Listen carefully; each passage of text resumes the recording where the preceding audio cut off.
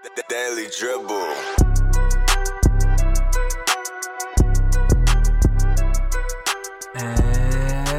And welcome back to the Daily Dribble podcast, guys. As always, I'm your host, Nick Zammit, here recording on the 17th of July, well and truly in the thick of the NBA Finals now, and here to discuss it with me, Mr. Liam Hancock. What's up, guys? Lee here. How are you, mate? I'm good. It's not as cold as the other weekend. Quite pleasant down here, almost balmy, you could say. You could say that. Also joining us, but still in a beanie, Mr. Roy Hancock. Yeah, how are we?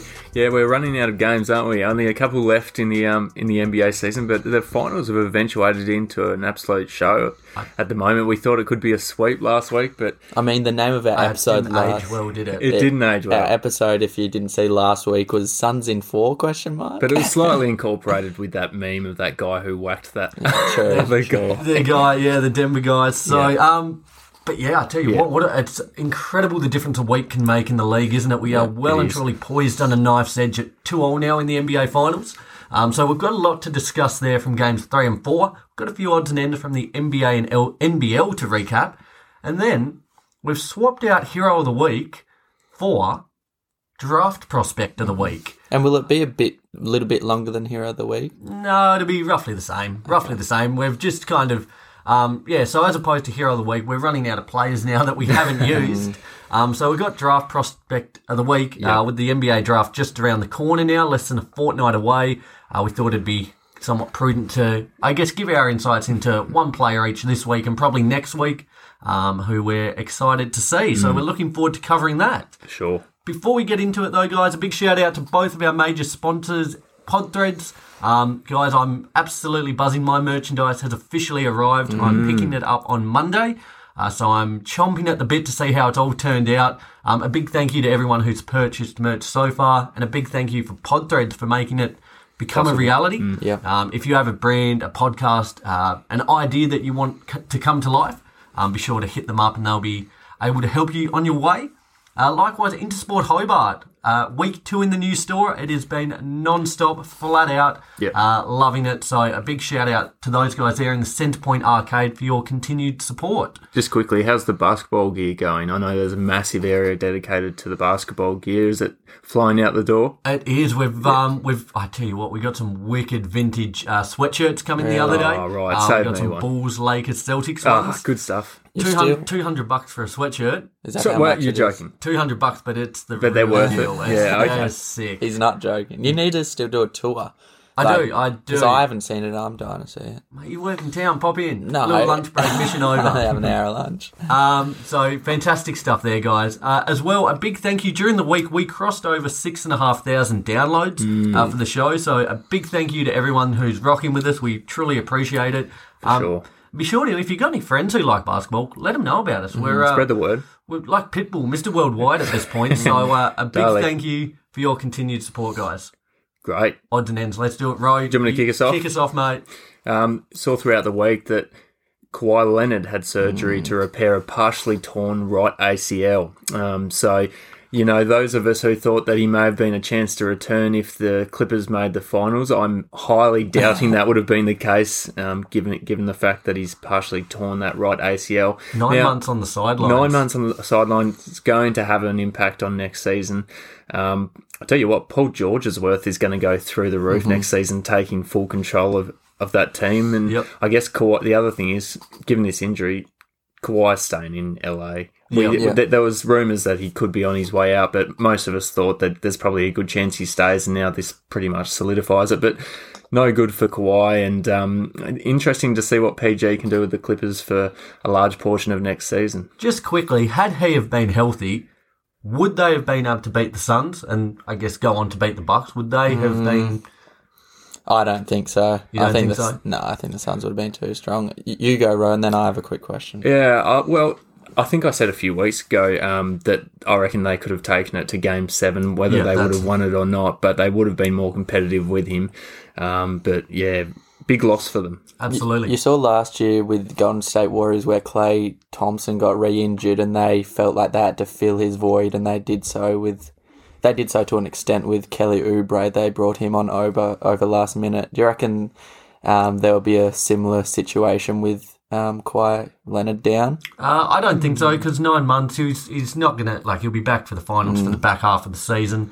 The way they performed against the Suns was pretty admirable, as it was just with Paul George leading the team.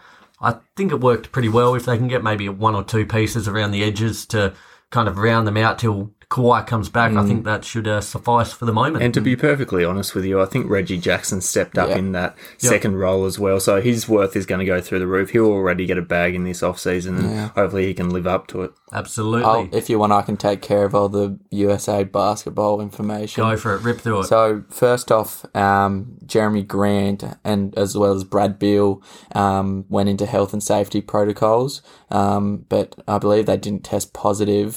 Following that news, Brad Beal's just decided he's not going to play. He's not going to go over to Tokyo. And likewise with Kevin Love, which isn't a big loss, to be honest. Keldon Johnson will replace Bradley Beal. I'm not sure if this guy's replacing Kevin Love, but I know JaVale McGee's been selected to join the 12-man Team USA for the Olympics. They also lost 2 exhibition games this week, going down to the Boomers and Nigeria. So certainly ominous signs there for the US. Do you think it's going to have, I was just thinking throughout the week, as much as it was great for the Boomers to get over the top of them, I was thinking once the real thing rolls around, they're going to go to another level, aren't they? This is just a bit of a runaround for them. For the Team USA. Yeah, and that's it. The chemistry's still yet to develop, and it'll probably take the first couple of games now that we're integrating Johnson, McGee.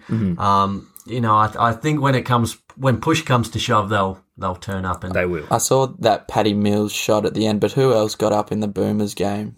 Jock Landale was solid. Goulding. It was a pretty well-rounded team performance. Patty Mills was pretty key there. Our man Josh Giddey got a gig in that last game. Against, was it Argentina? Yes. Argentina, he performed very, very well. I've got a little note on him shortly, so I'll save that one. Oh, it was actually against Nigeria, sorry. But It was Nigeria, wasn't it? Because they blew them out. Blew them out, crushed them. Big congratulations to NBA 2K cover athletes. Luka Doncic taking out the main cover. Our boy. Looks sick, doesn't it? It's a wicked looking cover.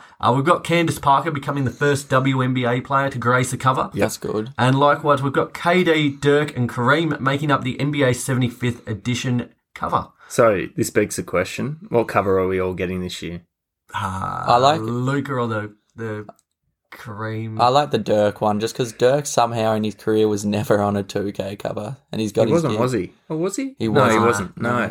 And it does look pretty sick with Kareem and KD there. And it's such prime Dirk with his long hair. He's got a bit of sweat beating down his forehead. Ro, what about you?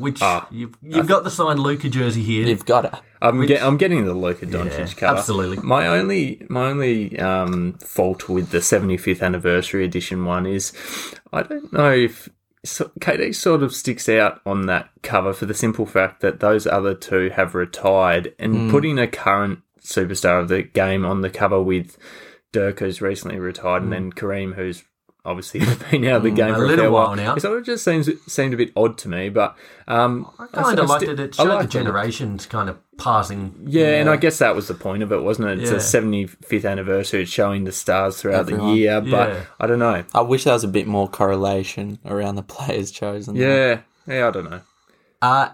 Another little note here, as we move on. A quick rumour here, as reported from Shams Charania of The Athletic.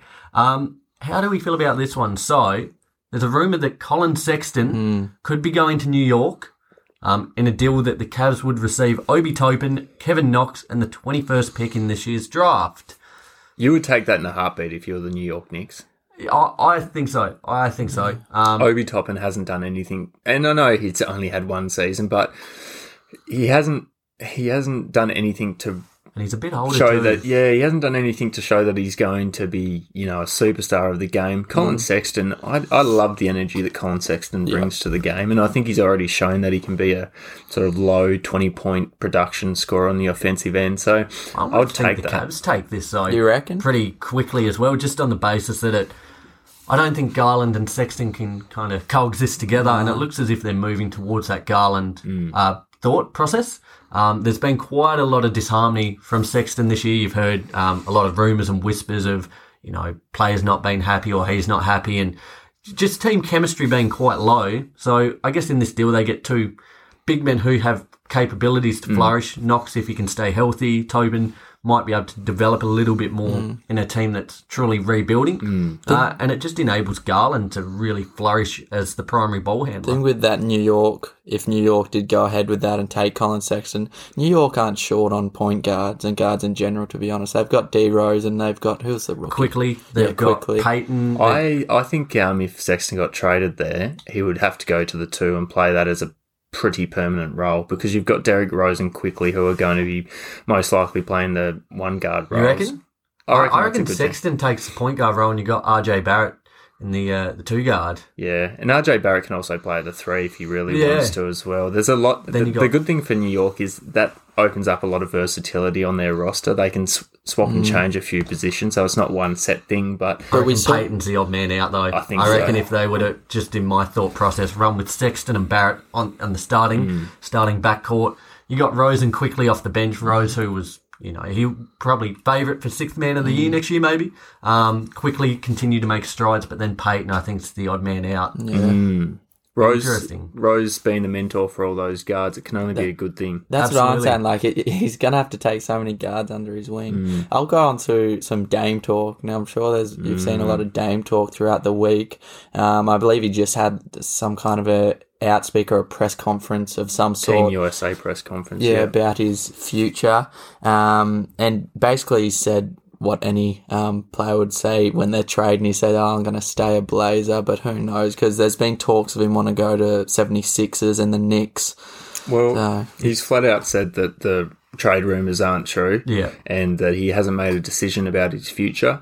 I'm sure he's probably considered a few different options, but I believe him in the fact that he hasn't truly made a decision. Yeah. He's a man of his word, I would have thought, and to be honest, I'm expecting him to re-sign with the Blazers. With so many games, with so few games on at the moment, it seems as if it's just kind of getting the media wheel turning to create content, which is understandable. I can't fault that, but I'm with you, Ro. I believe Dame will be staying a Blazer. Would you like to see him out of there, though? Depends depends where he went. Yeah, depends where he went. That's a very... he does wear that Blazers uniform with such pride. It'd look weird him in some other uniform, but in saying that, I want to see him win. So. Quick note from me, it's an NBA/NBL note. Big congratulations to Perth Wildcats head coach Trevor Gleeson, who will be departing the team to take up a role alongside Nick Nurse in Toronto. That's huge. He's been an absolutely phenomenal coach in the league. He's really, I guess, guided this Wildcats team to success. 5 championships across 8 seasons. And he certainly deserves this opportunity. The kind of passion, intensity he brings to each game. To be honest, I think for pretty much every game I watched in the NBL this year, he was hanging on to dear life not to be thrown out because he kind of treads that fine line between too much intensity. Yes. But certainly looking forward to seeing how he goes. And again, just, I guess, reiterating the fact that the NBL on a players front, on a coaching front, is really now a really strong pipeline for the NBA. So it's so highly recognised these days, isn't it? They're going to be a very different looking team come next season, the Wildcats, and a coach gone, and players are just, jumping ship left, right and centre. It's a mass exodus, isn't it? Throughout the week, Shams reported that the 76ers have engaged with other teams regarding Ben Simmons. And how about this? And I'd like to get your thoughts on this. I think I know which team you're about to say. I think I saw it too. It's not a specific team, but the 76ers have said that they would like an all-star caliber player in return for Ben Simmons. I'd like to know both of your thoughts. Well, I saw one that was Ben Simmons for Buddy Hield and Marvin Bagley. Yeah, I did see that rolling around as well. Yeah, I tell you what, it's not a great time to sell Simmons just because his value is so low. It's really, I think that's wishful thinking. I think everyone's opinion is that low of him at the moment. That would be quite hard to get, I think. I'm having a look at the All-Stars now. You just wouldn't trade a flat-out All-Star for Ben Simmons where he is now. Like you said, he needs to get up his trade value a bit more. And they may also want someone who hasn't become an all-star so far, but has all-star potential. I'll tell you someone who they can trade for. He was technically an all-star. Give him Mike Conley for Ben Simmons. Mike Conley at the back end of his career for a budding potential superstar if you can get it to click. Interesting. Last point from me. Okay. The 2022 NBA Championship odds have been released. I'm not sure if you guys saw this. No. I've just got the top 6 here that I'll rattle through. The Brooklyn Nets, $2.75. Yeah. The Lakers, $4.50. Golden State Warriors, $8. The Clippers, $10. The Bucks, $10. And the Phoenix Suns at $12. One that sticks out would be Golden State, to be honest. Golden State, I tell you what, though, if the rumours are true, potentially looking at Dame. I mean, is Clay coming back? Clay will be back. he'll be We'll have back. Curry. I think they'll be right up there. And I think they'll also attract a few new players over the off-season. They always do, don't they? They're And they've such got pieces they can move. Wiggins, Get rid Oubre, of Wiseman. Oubre. We've seen potentially Siakam coming in, Yeah. maybe. There is moves to be made there. What kind of package could they get potentially if they offloaded Wiggins and James Wiseman in a deal? I think they could Pretty get a good one. third legitimate, consistent player, to be honest. Maybe you get Siakam and Boucher. Yeah. Or you Oh, get, that'd be great. not Boucher, or Siakam and Malachi Flynn and a draft pick. Or Yeah. I'm not too sure how a package would work. I think but they have to look into that. I tell you really what, do. A scary proposition for all other 29 teams. I have a couple more that I can just rattle through real quick. Go for it. It was a bit up in the air what was happening with this, but it was a pretty sure bet, and they've decided to go ahead and extend the play-in tournament to next year. So that's happy going to with happen that. again. Very no happy with faults there. Houston apparently have been aggressive in their pursuit, quote unquote, of the number one pick from Detroit. They must want Cade. Want Cade, that, I guess, franchise-altering piece. Yep. And a bit of fun news that I saw: Mario Chalmers wants a gig on the Lakers. Mario Chalmers, what's he been Do you doing remember that lately? game? Remember that I name? tell you what, I just remember him getting ripped into Me by too. LeBron on a nightly basis, and rightly so. Sorry, Nick. no, I was going to say that's all I can just Yeah. picture, him just getting absolutely shreds torn off him while that big three just absolutely ridiculed him. I tell you what, Would you like him on your Lakers? I certainly wouldn't like him on the Hornets. almost, it's kind of like a bit of gym equipment, like the punching bag, isn't it? True. Like, He's the whipping boy, isn't if he? you've ever gone kind of teed off on a punching bag, it is a good stress reliever. You do is. feel better after you've smacked one around, so maybe Chalmers can take one for the team. Will someone take a punt on him? He's 35 years of Jesus. age, hasn't Got played in a plenty of little while. time, plenty of run left in the legs. Oh, dear. Lads, I've got a couple of quick NBL points here that I'll rattle through. Our man Josh Giddey has been invited to the NBA Draft Green Room, which is a very, very positive sign. I saw a couple other players be invited to that. What exactly is it? So it's like for the big dogs. It's the But room what- for the big dogs. Oh, okay. So it's a room that they all go Is it all first rounders? Or First rounders. Expecting him to probably go around 7th at this stage. Now, in. only a few months ago, six months or whatever the case may be, he was unheard of. I said top 3, didn't I? So he's gotten pretty close to that. He's So getting there. Jeez. I tell you what, and the way he performed with the Boomers as well, there were heaps of scouts there, heaps of eyes. Masai Ujiri, I know, was watching. Quite a few big names. Just quickly on Josh Gideon, it's got nothing to do with his on-court ability. I'm not sure if you guys saw the interview that he did at halftime. That will get the attention of plenty of NBA scouts because it just goes to show how level-headed, mature he is for his age. He's so well-spoken, and I think a lot of marketability as well. marketability. I think a lot of these NBA teams, I know they obviously want a player who can perform on court, but that will come into the equation that he's such a well-spoken, mature young man. For Absolutely. the listeners and also me, what happened? I don't know what happened at halftime. He conducted an interview, and just the way he spoke, the way, I guess, just backing up what Rose said, how composed he was. He doesn't, he's mature beyond his age, I guess, is the point. And that kind of highlights, because when these teams look for players, they do look for that, not only on-court ability, but also off-court. You know, you don't want to target someone who's going to be a menace and a weapon to society. Yeah. They do personality tests, and he would pass that test with flying colours, I would have thought. I tell you what, not long to go. Looking forward to seeing where he ends up. Real quick, do you know the draft date? When is The that? 29th Of July. when? Gee, that's soon. That's Yeah. That's like next week. That's why I said it was less than 2 weeks away. Did you? The signings continue for the Jack Jumpers. As I mentioned last week, we'll do a full team, I guess, review, close to the tip-off date there. But we've officially signed big man Will Magnay from the Perth Wildcats. Oh, that's enormous. Was kind of I guess, toing and froing for a while there. But he spent time with the Pelicans last season, had showed some highlights for the Wildcats, but just show we've nabbed about 3 or 4 Wildcats players now, so we've got a good culture building. We've also signed a lot of Tasmanians will be familiar with. Spent time with the Chargers in 2016. Jared Weeks joined from the Sydney Kings. Fabian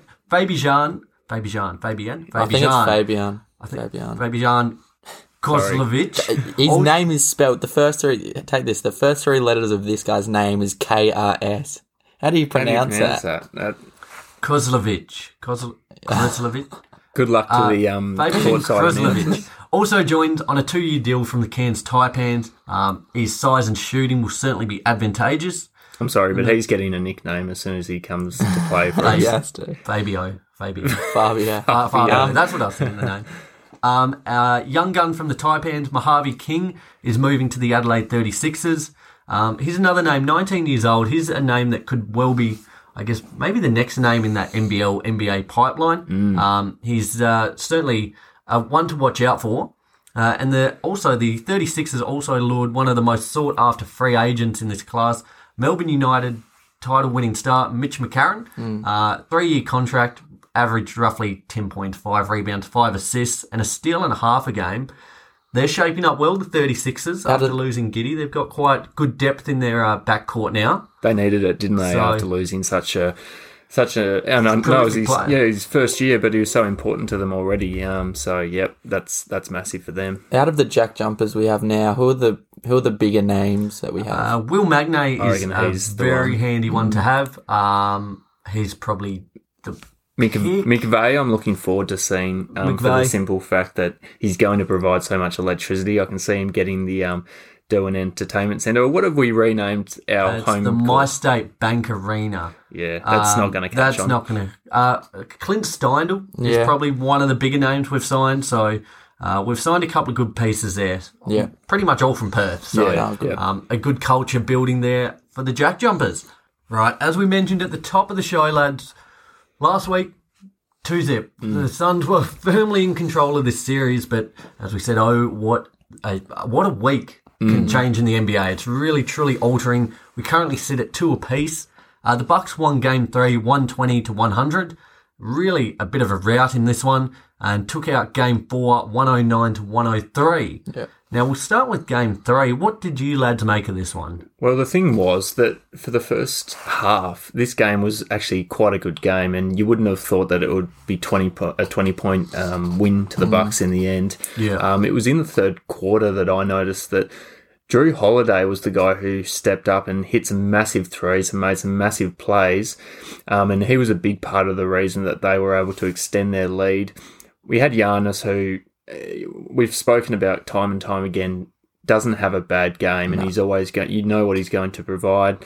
So he was unstoppable. Got to the rim, 41 points, 13 rebounds, 6 assists, and 13 of 17 from the line. Now, it's video game numbers, isn't it? It is, and the fact I like is, as is, I guess, Ben Simmons, as to tie it in with him, he kind of shied away from contact because he didn't want to go to the line, whereas Giannis embraces it. He might not be the best free throw shooter, but it doesn't kind of halt him. No. And he's been shooting it at a far better clip in the last couple of games. So it makes such a difference, doesn't it? Oh, it does. The thing that I noticed, DeAndre Ayton, he never did actually get fouled out, but he spent that much time on the bench just in foul trouble. We had 5 personal fouls. That was the thing, wasn't it? Mentioned that would be a huge factor because they just don't have that big man depth.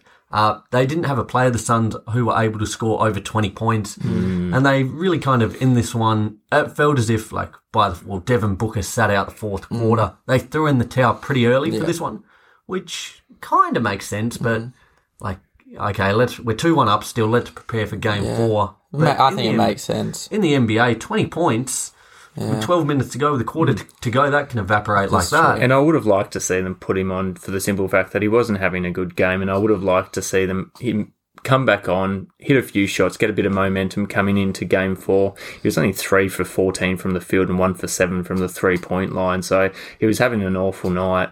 Would have liked to see him play a bit more, particularly in such a crucial match. I just want to ask you, on DeAndre Ayton, obviously he's not the most valuable player, efficiency-wise, out of the big 3 on the Suns, but you take him away. How much do you obviously lose a lot when you have to take him away? Well, they've got no big men, the impact he has. If I'm sorry, but you're not relying on Frank Kaminsky, are you? to be honest, he is probably almost for them the most valuable player. I think. Or we were saying he's probably the most important. Yeah. He's most vital to have on the court. Because if Paul goes out or whoever else, they've got other ball handlers, whatever the case may be, other players who can score. But if they lose that big man, then they are in trouble. So, and you were talking last week about when asked who was most important, you said Jeff Teague. Yeah, and that proves to be not that bad. He scored nothing, but his plus minus was +9. Yeah. And like when you said Jeff Teague, I took it as the role players off the bench in general. Bobby Portis had a plus minus Crazy of +19. His eyes were popping out of his skull. Yeah. And they needed that because for in this game 3, we had Giannis play 37 minutes, Middleton 40, Holiday 40. So there's still quite a few minutes that have to be soaked up. On Bobby Porter, someone quote what Rowe tagged us in. Was it you that tagged us in? I did. I don't know if everyone saw throughout the week. There was a quote that came from Crazy Eyes Bobby Portis, and he said that before every game he envisages that someone slapped his own mother, and that's why he comes out with the intensity and the eyes, and hence Crazy Eyes Bobby Portis. And I might try that today. I've got soccer in a couple of hours. I might just sit there, slap myself around the face and pretend that someone's slapping old mumsy out. That's crazy, isn't it? I just read the quote and I go, that's exactly what he looks like when he comes onto the court. He looks like a man possessed. I don't know if it was fake or not, but I also heard some news that, Thanos Antetokounmpo, Giannis' brother, that he injured his hands clapping in the fourth quarter of that fourth game. Surely not. I don't know if it's real or not, but it wouldn't surprise me. I heard that one. Hand rupture. The old hand rupture from clapping too much. That'll get you. In this game, though, we got enough out of Holiday and Middleton. Together, a combined 39 points, 12 rebounds, 15 assists, shooting 50% from the field. So when Giannis is scoring 41 points, they did enough. That big 3, 80 points, got them over the line. And kind of really, at that point, 2-1, the series was well and live. Alive and well. That's what I wanted for. So we went into game 4 in an absolutely cracking game, you could say. It really was. It looked like the Suns were in control. Like I had this one on at work in the background, trying not to be too distracted. But for the most part, the Suns were in control. They were. Booker had 42 points, 17 of 28 from the field. Yet he didn't hit a 3. Not a single 3. He was just mid-range money. Yeah, he only took 3 as well. So. The floater game was on point, yet he should have fouled out with a couple of minutes to go. That brain fade he had where he tied up Drew Holiday, they, for whatever reason, didn't call it. I think it was Middleton got the putback, but he should have fouled out in this one, and had the Suns have won, all the conspiracy theorists would have been out in full force. Yes, Drew Holiday, 13 points, 7 rebounds, 7 assists, 4 of 20 from the field. Yet, I think this was by far his best game in the series. He was like money locking up Chris Paul. Defensively, he was on point. The shooting, he hit a couple of buckets when they were most needed. So 4 of 20 doesn't look great, but I think he still had a phenomenal game.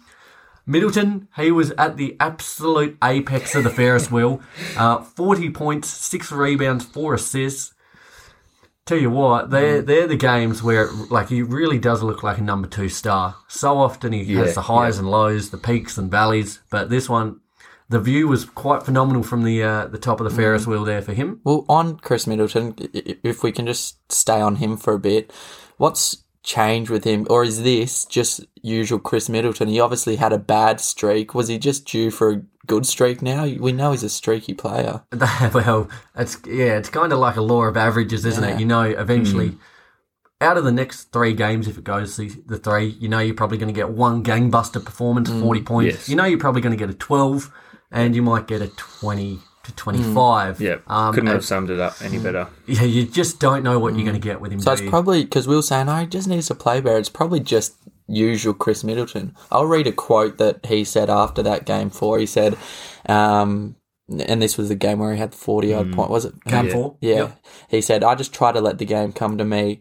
The shots that I have to take, no matter what, no matter how many times I shoot in a minute, no matter how many times I miss, that's just the way I play the game. Now, is that where his streakiness derives from? Should he instead just be looking for shots instead of letting them come to him? It explains why over his career he's had such a high field goal percentage. But based off that quote, I would have thought that he plays better when the game comes to him as opposed to forcing up shots because he feels like he needs to be that second option, which he absolutely does need to be that second or sometimes third option if Drew Holiday steps up. But I think he plays so much better when he lets it come to him naturally and doesn't jack up. Like the games when he does have 12 points, you watch it and he jacks up some silly low percentage shots and he gets in his own head after a while. So let it come to you naturally, and this is the result you get out of it. Absolutely. We had Giannis, 26 points, 14 rebounds, 8 assists, 3 steals, 2 blocks. Now, that block, I think, and I've heard a lot of people say this, behind the LeBron chase down on Iggy in that Game 7 2016, I believe it was, this might be the number 2 block in NBA Finals history. So important. Do you want to give a replay for those who haven't seen it? What do we have? It was about a minute 15. Minute 15 to go. It was Booker. He's kind of, I guess, drawn the play, thrown a little kind of over a little lob to Ayton, who's got springs. He got up well. Giannis has had to, while that ball was in air, turn, make a step, and get up. Yep. And he's probably won them the game there because that would have made it a tie game. Tie game. Yep. Yeah. That block, like I dare say, probably 95% of you have seen it. Like, not many players in the league can do that. In league history, there's probably 5 to 6 guys who could have done that because it happened so quickly. And it was the defining moment of the game. That was the other thing. It was I think they ended up going down the other end and scoring after that, so it could have been a tie game and they ended up being a 2-possession game. But the thing from my perspective which made that block so impressive was before he actually turned around to block that lob coming down at full force, mind you, he was coming out at Booker to try and keep tabs on him, and then he's and then as soon as the lob's gone up, he's turned around in the same sort of motion of play and come up and, swatted it. Shows his strength and it was so good to watch live. He really is like such a complete athlete, isn't he? And I know during the course of our podcast history, I've given him some flack. You hate him. No. But he really is a phenomenal athlete, and that play just exemplified it. Again, though, as I said, the Suns looked in control. They got outscored 21-33 in the fourth. But for me, like in this game, it was really just startling that the Suns were in control and the fact that they did hold a lead. Because I've got a couple of stats for you. Reel them off. A couple of stats. The turnover count. The Bucks had 5 turnovers for the game. The Suns had 17. Yeah. Goodness. 17 turnovers to 5, which is just mind-boggling. And then the points off. Do you have the points off turnovers? I don't have that one, but it's a lot. But the offensive rebounds, the Suns had 5 offensive rebounds. The Bucks had 17. Those second chance points, they win your games. And this resulted in a field goal attempted disparity. The Suns shot 78 field goals compared to the Bucks 97. Suns shot at 50%, which is all well and good. But having 20 less field goal attempts is a killer. It is. Chris Paul, he had a stinker by his standards, 10.7 assists, but he had 5 turnovers, as many as the entire Bucks team. He had 5 turnovers this game for the game before.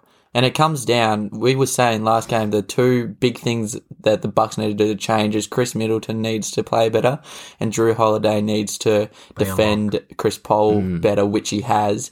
I don't know if you've noticed, but he's been picking him up from full court press almost every play.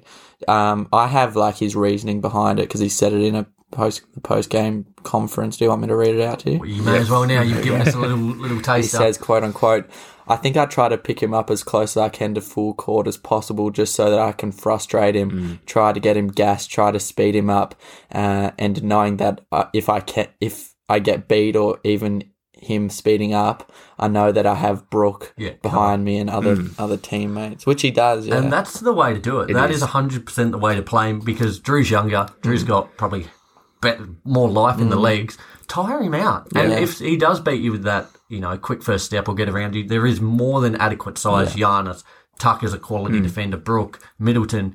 They can all play a role and really nullify Paul, and that he is the barometer for their success that we've mentioned. He really is. Make it a mental struggle for CP3 from the get-go. As soon as he gets the ball, don't make it an easy stroll up the court and, him able to decide the play. He dictates He it, doesn't does. he? As soon as he And it seems that they've taken that away. They kind of don't know who's orchestrating things. Yeah, they're a bit unorganised. So, interesting there. So, we've kind of quickly recapped it, but I guess transitioning to who is the favourite now? Who is the favourite in this series? Who do you have? I mean, the way that the Bucks have transitioned, how they're playing against them, it's almost hard for me to look past them now because it makes sense. They just needed a couple of games to sort them out, watch some video play. Each series as well, we've seen them they were 2-0 down against the Nets. Yeah. They've really kind of struggled at the start of series, but that when they're at home, I think they're, I don't have it, is it 12-1 at home or something this postseason or some absurd stat? They're money at the just minute. The two big things. One of the main things is what we're just talking about. If Chris Paul is not allowed to walk up the court and look for the play that he's going to create, that's going to be hard for them offensively. And also probably the biggest one is just the shots that they're getting up. If Bucks are putting up 20 more shots a game, they're going to win that game. And that's the worry coming back to the fact if Ayton gets in trouble again with fouls, even with him on the court, they've got Giannis and Brook, two of the best big men going around. They just can't contain the Bucks' size. So it's really concerning the fact if the Bucks are getting 10 plus more offensive rebounds a game, they're going to have such an advantage. Yeah.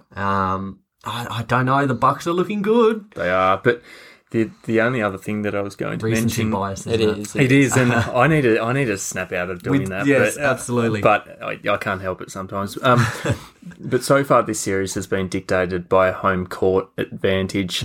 You see, the Suns have got 2 more games at home. Yep. Unless they can win away, the Bucks have only got the 1. So I'm with the Suns still at this point due to the fact that they'll be at home in 2 out of 3 of those games, and they only need to win 2 out of 3 of those games anyway. So the Warriors game 7, if it goes there, anything can happen. That's the thing. Anything can happen. If it goes to 7, I reckon the Bucks will be full of momentum and full of confidence because they, at one point, everyone was thinking they could be swept, which would have been a worst case scenario for them, and they've brought it back. So interesting. What do you reckon? Just if you're the Bucks here, if you pick this one up on the road, this game 5, you're in good shape. You're going home. You've got a closeout game at home. Do you reckon they just gas the starters, 45 minutes for all of them? Yes. Really just, for as good as we spoke about Connaughton, Portis, Teague doing their role, do you gas them? Yes. Yeah. Go all or 100%. nothing. They're elite athletes. They should be able to, play max minutes for the next few games. Knowing there's only a couple to go. Just down the stretch, Yep. I tell you what, I'm certainly excited. Who's the pick for Finals MVP now? Because Well, there's so many players in contention. You could put bloody Pat Connaughton in contention now. what? Okay, Kendrick Perkins. Okay, shock job. Hey, just real quick on Kendrick Perkins.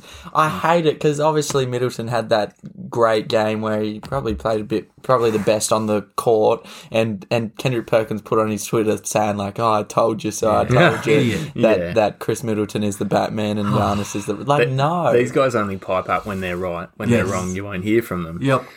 In terms of the Finals MVP, early days it was CP3, I reckon, but he's cooled off lately, and Giannis has probably been the most consistent player so far. Yep. So I reckon Giannis is leading it at the moment. I agree, and it will be solely dependent, I reckon, on who wins the series.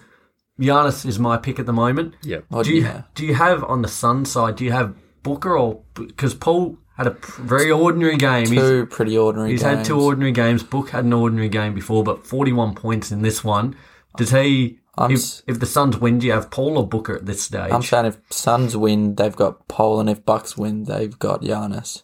Yeah, I'm going with CP3 still if the Suns get up, but I don't know. Book would be a well-deserving candidate. I reckon it's a coin flip at this minute. I reckon they're 2A and 2B. Giannis on top, but Tell you what, Middleton, could he make a late push? Could he have another 40-point game or two? And I mean, there's still so much of the series left, really. Yep. It's only just over halfway.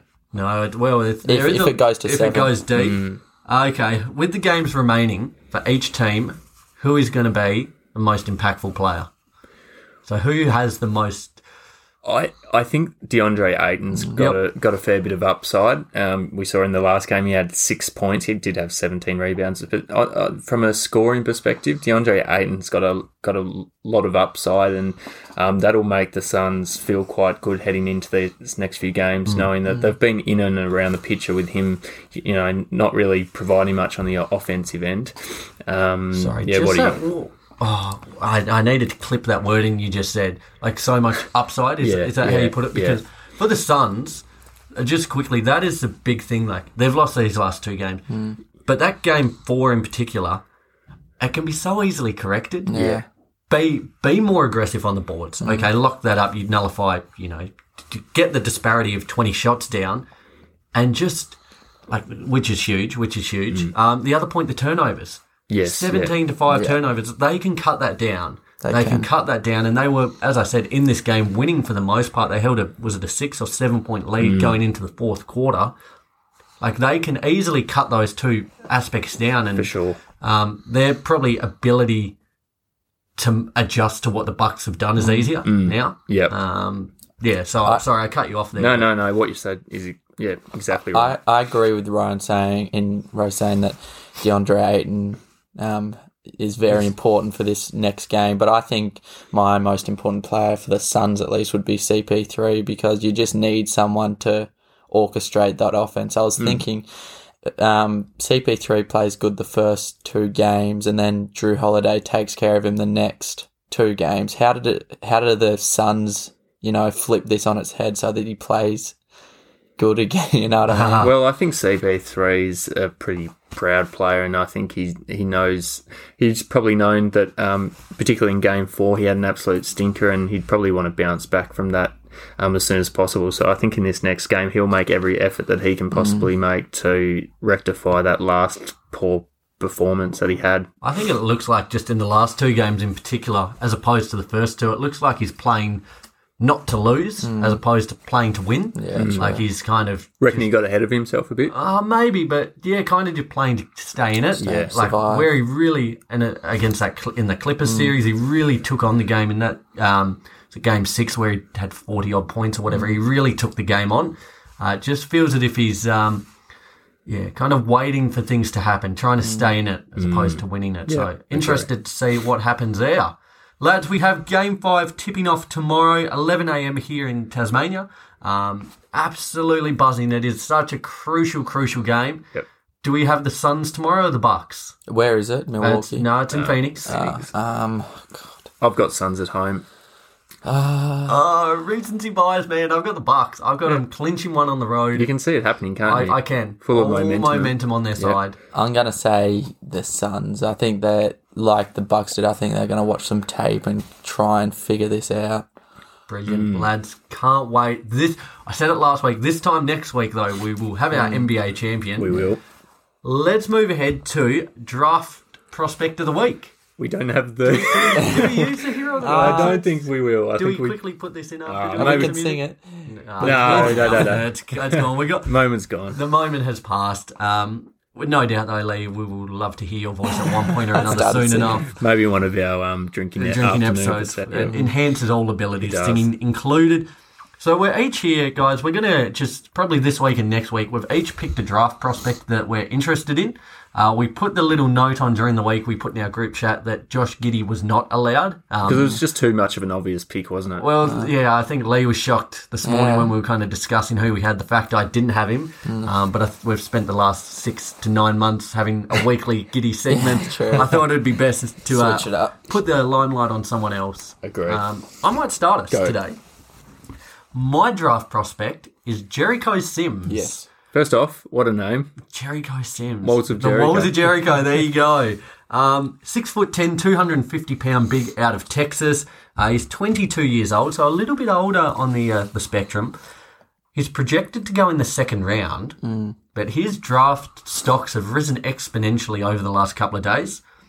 During the week, he displayed his mad hops at a Clutch Sports draft combine. His head was above the rim. Goodness. He's at the rim. How tall is he, sorry? 6'10". 6'10". He looks 250 taller. pounds. So That's a big boy. He's a lot of man. He's a lot of man.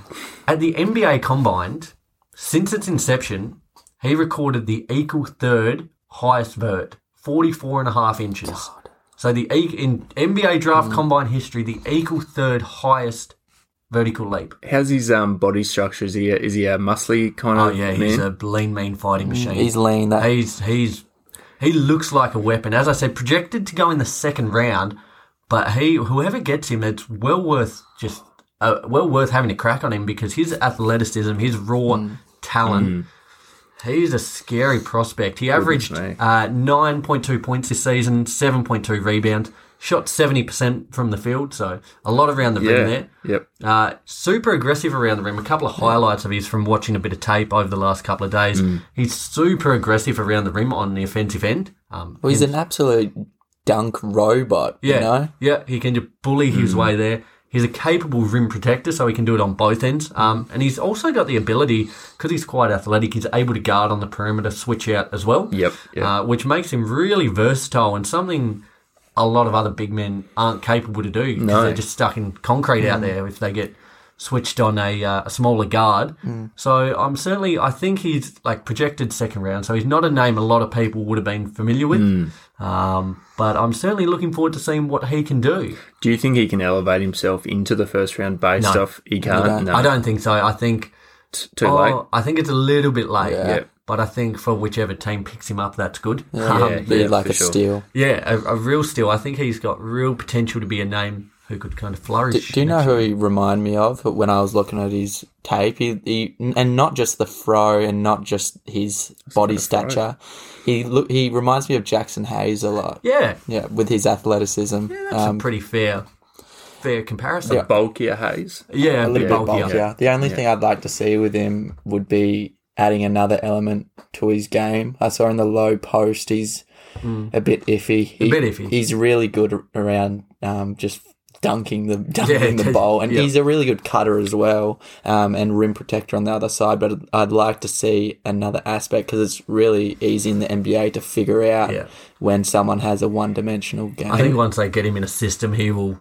He looks like someone who has a lot of ability to growth just because he has that natural ability. And that's the thing. There's not one player in this entire draft apart from maybe Josh Giddey who doesn't have a weakness, and plenty of upside for every single player, like including like the top 3 picks who are already tipped to come into the NBA and perform straight from the get-go.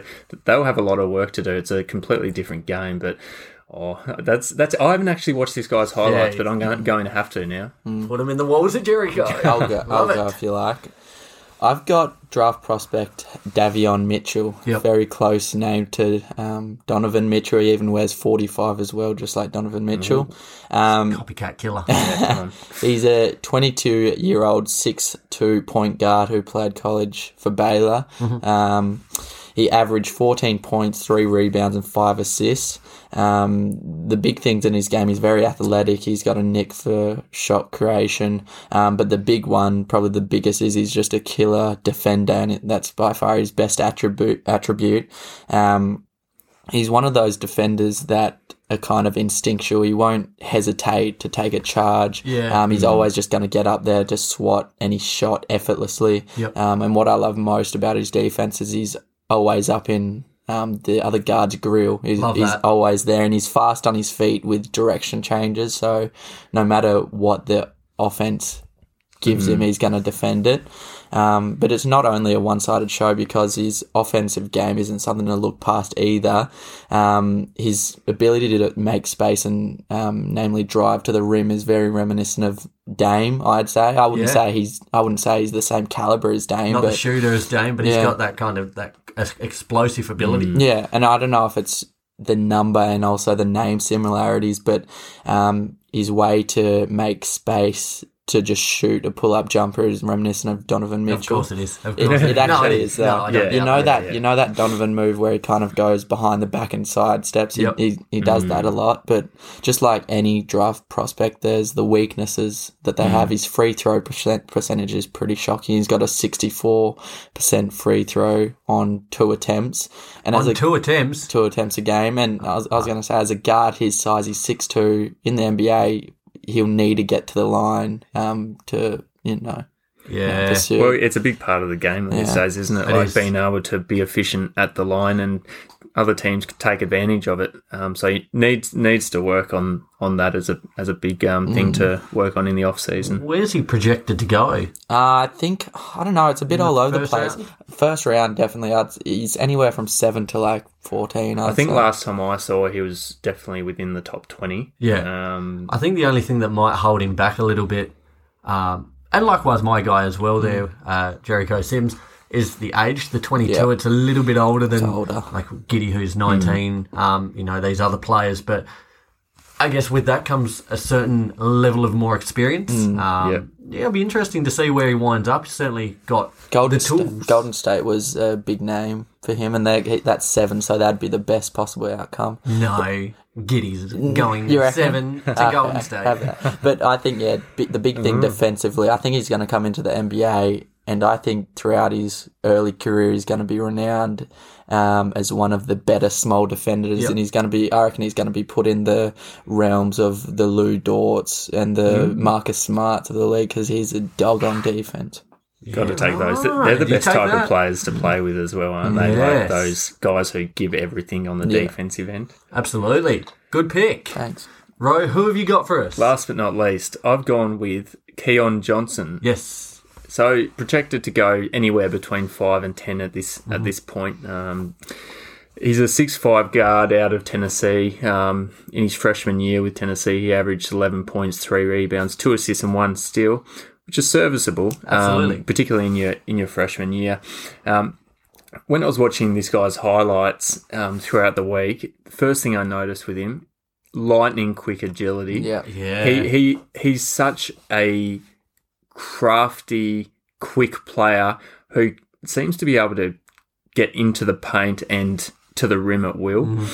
I'm not sure if you've seen much of his highlights, but he's one of the pieces, and that was what stood out. What stood out, ability, just absolute flash. He actually is, isn't he? Did he play guard? Yeah, shooting guard. Can play small forward. He's 6'5", so he's got a bit of length about him. But the other thing that I noticed with him is his ability when he's laying it up. You know, in NBA 2K, when you've got all these like layup packages that you can get, you can get the elite layup packages. He's one of these guys who's really crafty at the rim, can change hands, which will I personally think will cause a lot of defenders trouble, even in his early days.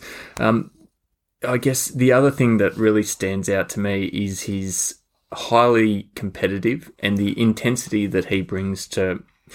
Well, it appears that he brings to each game is second to none, which will be really valuable as he makes his transition into the NBA. You want these guys who want to win and play accordingly. So that'll be massive. He's also a defensive pest, very good on-ball defender. If you're his direct opponent for the night, you're going to have a rough night. It's a slog. Yep. It really is. So I think he could be anything given a few years in the NBA to develop. As always, as we were mentioning, weaknesses, 3-point jump shot, probably not the best percentage. He averaged 27% from 3 in his freshman year. Only going to improve with work, given he's willing to put that in. But we've seen with Ben Simmons over the last 5 years that it's such an important part of the game, particularly in the modern game. So I hope he works on that. Can I get some blokes to quickly with a few different names? Because you've got Davion Mitchell, Donovan Mitchell, you've got Keon Johnson, Keldon Johnson. It's going to be an absolute head spin. I know. I'm going to say K Johnson against K Johnson, D Mitchell against D Mitchell. It's just going to be too much. It is. A bit of variety. Yeah, I love it. He took me for the guy, Keon Johnson. He took me for a Tola Russell Westbrook in his athleticism and also his mentality. You're really on point with your comparisons today, actually. You've done quite well there. And do you know what? That's exactly the same comparison as I had. I'm not one who really likes making comparisons for the simple fact that every single player has their own unique abilities. But I guess for people who haven't really seen these guys who are going to be drafted this year, they want a bit of an idea as to what to expect. Yeah. And if you watch his highlights and if you watch much of Keon Johnson, he's going to be potentially a Russell Westbrook type in terms of his explosiveness and ability to get to the rim. Brilliant. Doesn't have much of a facilitation game style at the moment, but that can be worked on. With all players, isn't it? It's going to be a big off season for them. And don't count him. What's the saying? Count him off the table, or don't take the cards away, or something. Yeah. What is it? Just make it up. Like I don't know. Don't don't take the cards away from Keon Johnson coming from nowhere and just grabbing an absolute massive alley-oop dunk. Let him keep his cards. Because he does do that. You don't expect. I know. I'm trying to think of what he's actually. But do you know what I mean? Like yeah. I'm with you. It's kind of it's similar to Ja Morant because he doesn't look like the guy that will do this, but he'll come from the absolute depths of hell and jump up and just throw down a massive alley-oop out of nowhere. Have you seen that one? Have you seen those highlights? Yeah. No, I have. I'm still kind of elsewhere trying to figure out your expression. What's that expression? It'll come to the cards are still on the table, but that's not it. I'm with you. We've got you. Moving on. Yeah, brilliant. He sounds like a hell of a find. It's going to be a wicked draft class. I think a lot of players can come in and make immediate impacts. I think so as well. Recapping that there, lads, I had Jericho Sims. I had Davion Mitchell. And I had Keon Johnson. Couple of names to look out for there, guys. We'll probably next week do another round of this because that will be our last kind of foray before we have the NBA draft. So it's exciting hearing about a few names that might have slipped under the radar or a couple of players we're not as familiar with. I don't think any of us certainly claim to be college ball experts. And it's good to have this as a little segment in the show just because it also gives the listeners as well as us some insight on what to expect. And we get to look like absolute legends when next season, everything we've said comes to life. It really does give us like a little bit of a love child. Oh, absolutely. Now that now I followed this guy on Instagram and then you just see him next season and you're like, I picked him. Might have to before they blow up, try and get a few on a couple of these names that we've hyped already. Lads, phenomenal episode, a massive week. This series, 2 apiece in the NBA Finals. It's great because it looked like it had the potential to be a 4 or 5 game series. For sure. But this is kind of the grandstand finish that we wanted after what's been a tremendous year. So just quickly, who you got, how many games? I'm going to go... look at me, change my tune. Is the recency bias going to kick in or Bucks in 6? Bucks in 6. They're going to win 4 on the trot. Oh my god! They're going to win away from home. Yeah, it's going to 7, and I say the Bucks will take it. I'm going with the Suns in 7. I think it's going to game 7. I think as happened so far, they'll continue to win at home. Yep. But game 7, I think the Suns might have the edge. Here we go. I love it. Next week's going to be massive. We will have, no doubt, plenty of news, a lot to recap. We will have our NBA champions, so we cannot wait for that. Guys, continue to stay up to date with all of our socials. As we said, a lot of video content will be on the way. In the meantime, Facebook, Instagram, stay up to date with all the news from the NBA and NBL, as well as checking out the link in our bio to get your hands on some of our fresh as merch. I'm looking forward to picking mine up on Monday and representing the brand. What do you mean pick it up? Where do you need to go? I've got to go to a collection depot. Okay. Yeah. Don't you hate when they do that, though? Yeah, just leave it at the front door. Just leave it. So, although that's hot property, that would be picked up by some pedestrians, I reckon. So looking forward to that. Guys, we can't wait to talk to you next week. It's going to be a huge installment. Be sure to, like, rate, comment, do all that fun stuff. We really appreciate your support, and we will talk to you soon. Love you, bye.